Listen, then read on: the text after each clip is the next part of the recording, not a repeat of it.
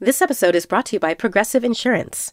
What if comparing car insurance rates was as easy as putting on your favorite podcast? With Progressive, it is. Just visit the Progressive website to quote with all the coverages you want. You'll see Progressive's direct rate, then their tool will provide options from other companies so you can compare. All you need to do is choose the rate and coverage you like. Quote today at Progressive.com to join the over 28 million drivers who trust Progressive. Progressive Casualty Insurance Company and Affiliates. Comparison rates not available in all states or situations. Prices vary based on how you buy. AI is making waves in every field it touches. President Biden is now on TikTok, and the election draws closer each day. With so much going on in the world, it is hard to keep up with it all, let me tell you. Hi, I'm Kai Rizdal, the co-host of Make Me Smart. It's a podcast from Marketplace.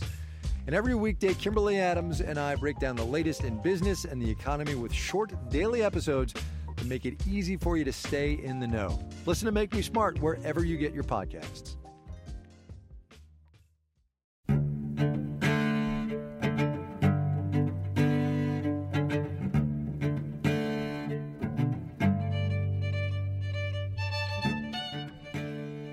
You're listening to the New Yorker Poetry Podcast. I'm Paul Muldoon, the poetry editor of the magazine, and it's a pleasure to welcome you here today.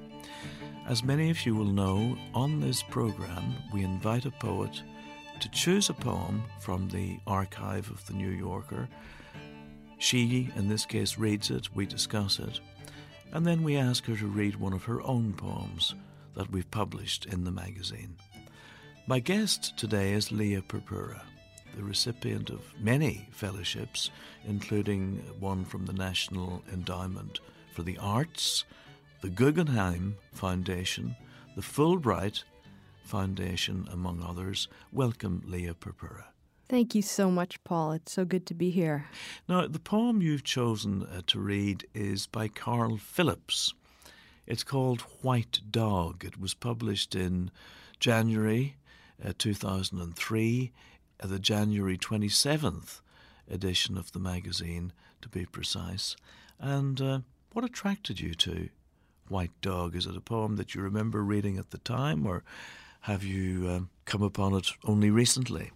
No, I've had this poem in my Great Poems file since 2003. And there are so many New Yorker poems in that file. When you asked me to come in, that was the first place I went to look. And this poem has stayed with me since then. All these years, I remember first reading it. I remember the starkness of it, sort of both enticing and beckoning and also rattling me. And I remember it being sort of harrowing, but also folding in a kind of really unexpected comfort. That's a lot for a poem to do, isn't it? It is. I mean, for a short poem, too. Yes. To entice, first of all. I'd like you just to say a word or two about each of these rather splendid verbs that you've used. To entice. Tell us about the enticement of the poem. Poems in general, and this poem particularly, hold phrases and turn them over and mull them and sort of use shifts of mind until the poet can feel his or her way into the next step or into the deepening moment. And so there are all kinds of interesting repetitions in the poem, phrases that need to be gone back to, or you feel the poet needs to go back to because he's not finished plumbing what the phrase is giving. And so it becomes a kind of both hypnotic and kind of metaphysical gesture. And so it's such a simple and clean poem also. So the enticement is in part by way of those lines that keep repeating. So one's drawn into it and then one is rattled, to use your phrase. The rattling is in part idea-driven and in part, I think, driven by his really beautiful and surprising use of meter. There are parts of this poem that are tacked down with iambics, that sort of ba-bump, ba-bump, ba-bump, ba-bump that we expect, and other parts just lift away from it, and the sort of moving into and out of meter causes a kind of anticipation and satisfaction, a little play between the two. You used the term a shift of ideas. You used the term metaphysical. The poem has a philosophical aspect, for want of a better term. Would you agree with that? I would, absolutely. There's an intense tension going on in this poem. There are a few different kinds of tensions going on. It sort of wrestles with knowing, and it's a kind of slowed down, super clean micro-epistemology almost. It sort of starts out in absolute certainty, and then it complexes up, and then it starts looking at very difficult dimensions of love. It gets to be about the nature and act of merging and unmerging. There's a tension or maybe a kinship between losing and letting go. It's a poem that on the page so actively wrangles and wrestles with ideas. Does not know where it's going, I believe. This has been such a wonderful preamble to the poem, but I do think at this stage we should probably hear it read, and then our listeners will have a better grasp on our grasp of it, as it were. So this is White Dog by Carl Phillips, and it's been read here by Lia Purpura. White Dog. First snow. I release her into it. I know, released, she won't come back. This is different from letting what already we count as lost go. It is nothing like that. Also, it is not like wanting to learn what losing a thing we love feels like. Oh yes, I love her. Released, she seems for a moment as if some part of me that almost I wouldn't mind understanding better. Is that not love? She seems a part of me, and then she seems entirely like what she is, a white dog, less white suddenly against the snow, who won't come back. I know that, and knowing it, I release her. It's as if I release her because I know. Huge amount happening again in such a short poem. I find myself as a literalist, as it were, wondering about why this dog has been released into the snow. I mean, I'm not sure if that's an appropriate question. Is it one that you find yourself entertaining at all? I do, and I did at first because it seems there's almost a cruelty there. Why let a dog go if you know it won't come back? And because it's a dog, right, it hurts. It gets into the body in a particular way. Yes, I mean, if it were a wolf or a fox, one might imagine how it's been, properly released back into its own milieu. Or a fly that you want to release. Right.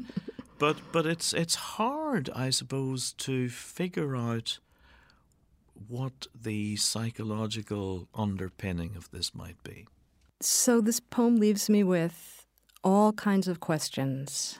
Will the dog be happier released?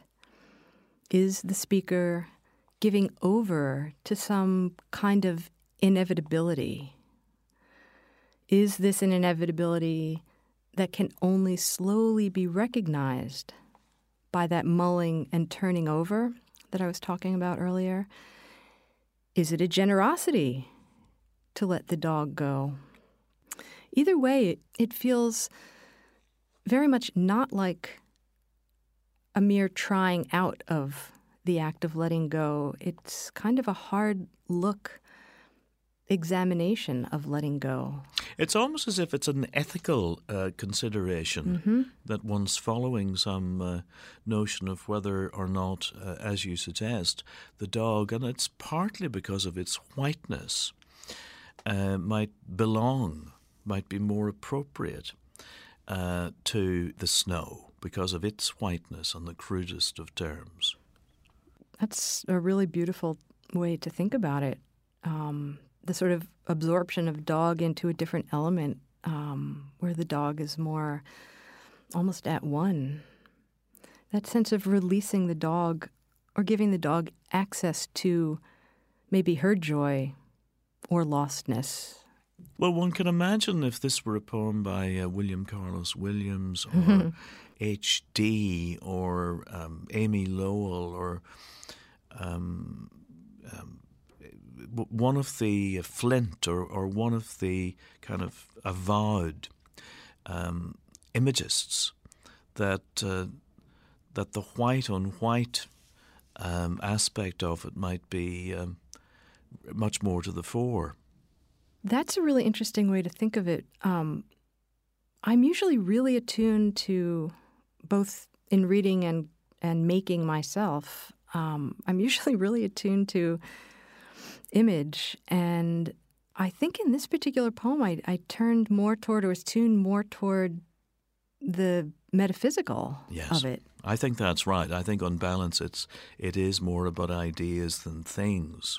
This very strange sense that it's speaking in some register that I can only barely hear, as all metaphysical poems do, with some aspect of mystery. Here, the sort of metaphysical moves are so clear, and as with other metaphysical poems, the poem for me caused a kind of general slowing down, a kind of different breathing, which kind of, I think in general, inches you closer to prayer, to having to sort of feel your way into understanding rather than actually think your way in. And certain ways of knowing appear just at the edge of consciousness. I'm sure there are moments where philosophical texts and poetic texts, or what we tend to think of in general as belonging to one or other category, are actually almost indistinguishable. And this might be a case in point. I think poems and the ways that poems are actually made and present visually and engage with space and with white space and the breaking of sentences into lines offer a whole kind of structure for understanding that one can't get in sort of straight up left margin to right margin text. And I think this poem in particular is using its space and line and breaks in ways that help the argument along. Right. Well, just as you say that, it occurs to me that in some sense the poem itself is being released into a white space on the page. That's beautiful. At least when it appeared in January 27th, perhaps a snowy time, who knows, in 2003. So in a way it may be commenting on its own release into the world. It's so arguing with itself about releasing. And that second to last line there is really powerful for me. The line itself is, I release her, it's as if I release her. And right there in that one line is the sort of doing and not doing, the sort of action that's both initiated and then like yanked back to conjecture. That's right. Yes, it's really fabulous. It's as if I release her, which is to say it's not that I quite release her. But then when we come round the corner to the last line, it's as if I release her because I know, and the burden of that is that, in fact, the animal has been released. But there is that tension all along the way. All along, throughout the poem. And there's another great moment in the poem, too, where this speaker wants you to understand a kind of rock-bottom place from which he's working so that he can go off and argue or think further. And that is that little line break, oh, yes, and there's a colon there. Oh, yes, I love her. Don't doubt that I love her. Don't doubt that this is an easy letting go, the letting go after love has, diminished. This is a complicated letting go. But of course it may be arguing against itself too. And in fact, despite my assertion that, oh yes, I love her, actually perhaps I don't love her at all. Or there are dimensions of love that are very, very difficult, and they require acts that seem to move directly against what we think of traditionally or conventionally as gestures of love, holding close. Well, we've certainly held this poem rather close, and perhaps we should leave White Dog for the moment. I think it's a poem to which we may return again and again, but for the moment we'll leave White Dog by Carl Phillips, and we'll turn to your own poem, First Leaf.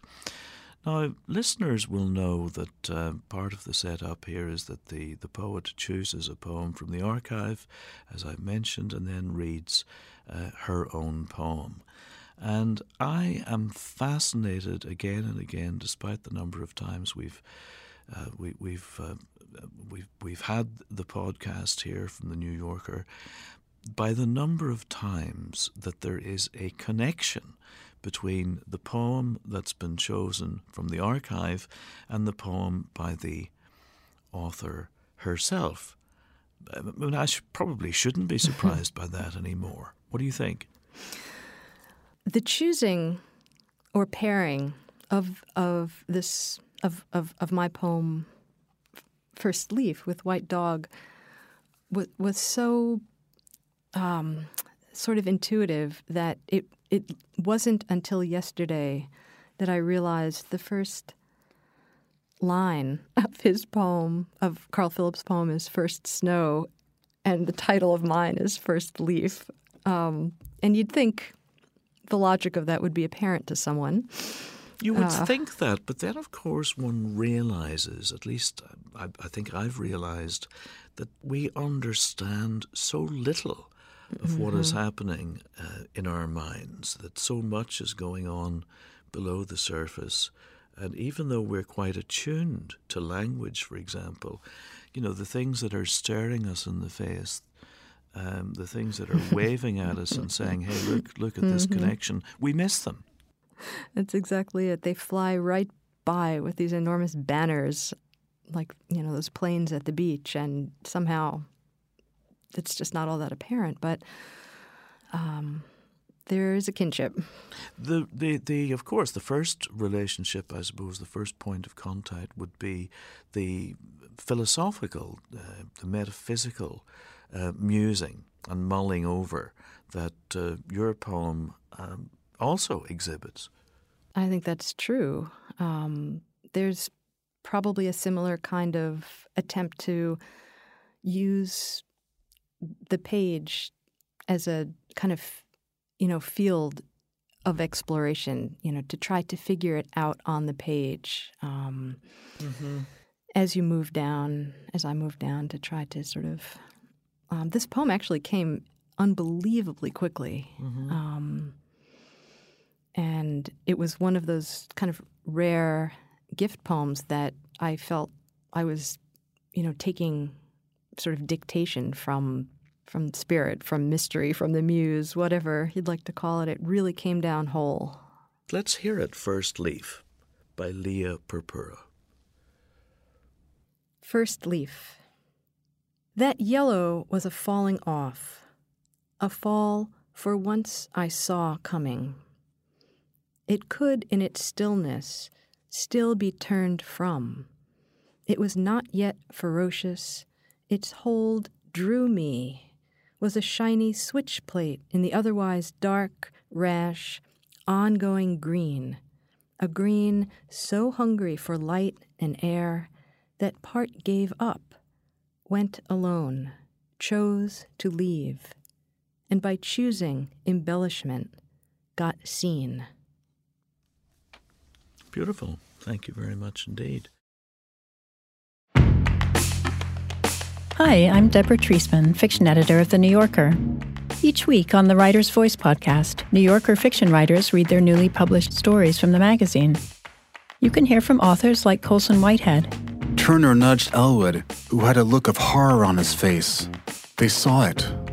Griff wasn't going down. He was going to go for it, no matter what happened after. Or Joy Williams.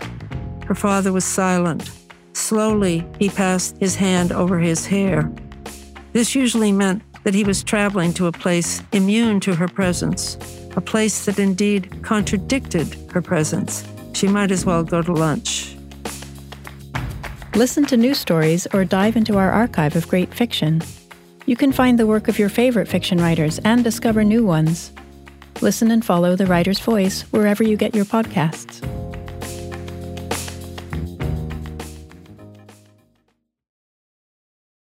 So that yellow was a falling off. One of the things I really admire about this poem is the constant shift of meaning from line to line, the falling off, then a fall.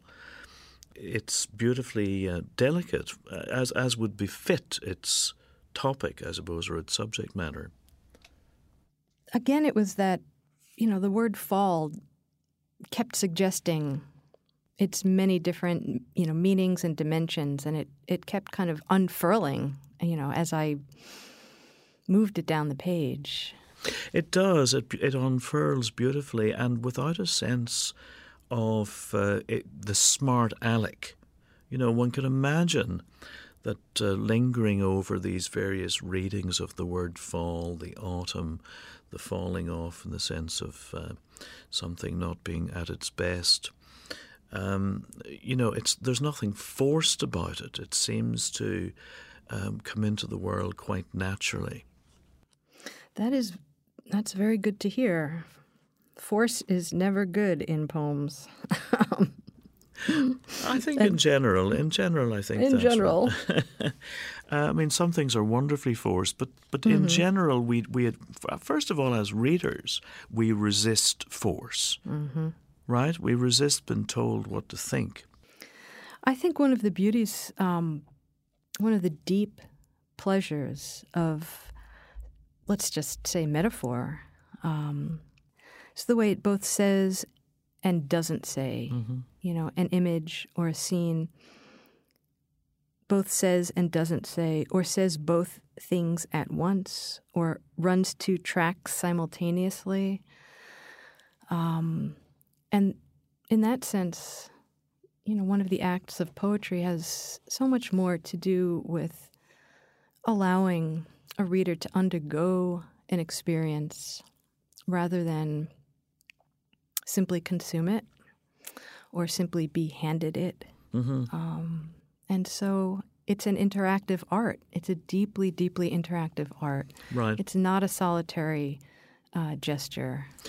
It is interactive, and one of the points in which this poem, one of the points at which the reader and the writer, let's call her, are in absolute agreement, I suppose, is in the sense of the justice of this simile or metaphor, where the leaf, I assume, a single leaf, is like a shiny switchblade. Mm-hmm. And that's what sets it apart from the generality of what's going on.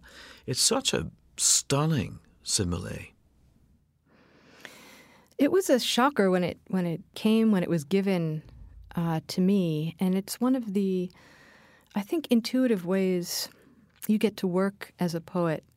Accept an image that comes, know its rightness, and not in that instant, and possibly not ever, until you need to have a conversation about it, push on why exactly the thing is right. Well, that's right. And one can imagine, and indeed one can imagine a great poet taking the switch plate and everything that lies behind it, electricity, current, power, whatever, and going to town on it and with it. But what's fabulous about this particular poem and this particular poet is the reticence. You know, the unwillingness to make a big deal of it, just the willingness rather to accept it as it is and then kind of move on.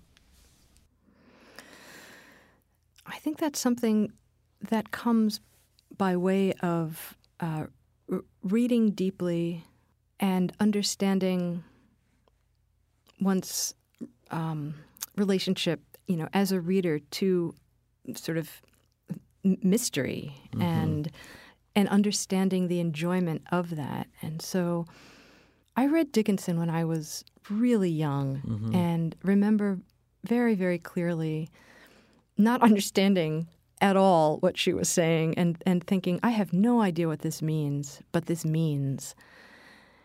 So it was an experience that was sort of interlaced with another kind of absorption, a trust in that kind of understanding or absorption, and still, you know, finding a kind of pleasure in it, not knowing at all what that pleasure was all about. I'm just thinking of lines like, a plank in reason broke, and I dropped down and down.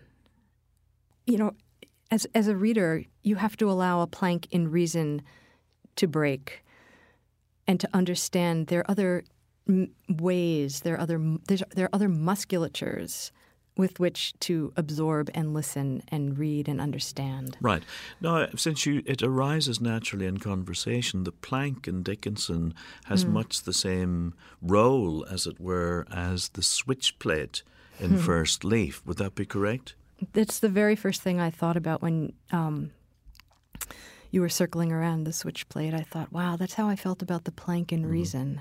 Well, it's brilliant. Listen, let's hear it again. We don't necessarily always do this, but we've talked so long about it, and it's so delicate in its movement that I would like to hear you read First Leaf again, if you wouldn't mind. I'd Lia love Purpura. to. Let's hear it again. First Leaf. That yellow was a falling off, a fall for once I saw coming. It could, in its stillness, still be turned from. It was not yet ferocious. Its hold drew me, was a shiny switch plate in the otherwise dark, rash, ongoing green, a green so hungry for light and air that part gave up, went alone, chose to leave, and by choosing embellishment, got seen. Lia Purpura, thank you so much for being with us today. I really appreciate your insights into your own poem and Carl Phillip's poem. Thank you. Thank you, Paul. It was such a pleasure to be here with you.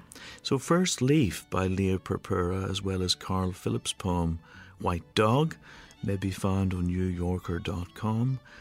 Carl Phillip's latest book of poems is Reconnaissance, and Lia Purpura's most recent collection is It Shouldn't Have Been Beautiful.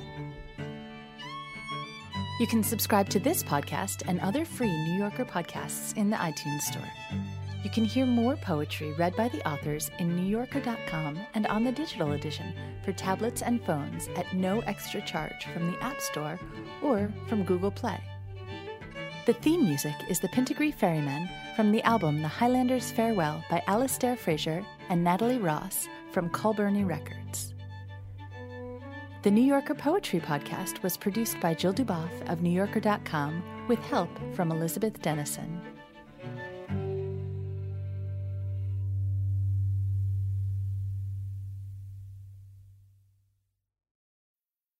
I'm Alex Schwartz. I'm Nomi Fry. I'm Vincent Cunningham, and this is Critics at Large, a New Yorker podcast for the culturally curious.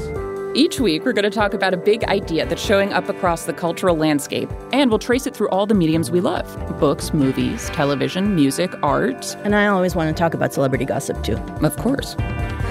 What are you guys excited to cover in the next few months? There's a new translation of the Iliad that's coming out, Emily Wilson. Really excited to see whether I can read the Iliad again, whether I'm that literate. I mean, the jury is out. I can't wait to hear Adam Driver go again in an Italian accent in Michael Mann's Ferrari. He can't stop. I mean, and bless him. I can't wait. Molto bene. Molto bene. We hope you'll join us for new episodes each Thursday. Follow Critics at Large today, wherever you get podcasts. You really don't want to miss this. Don't miss this. Don't miss it. See you soon.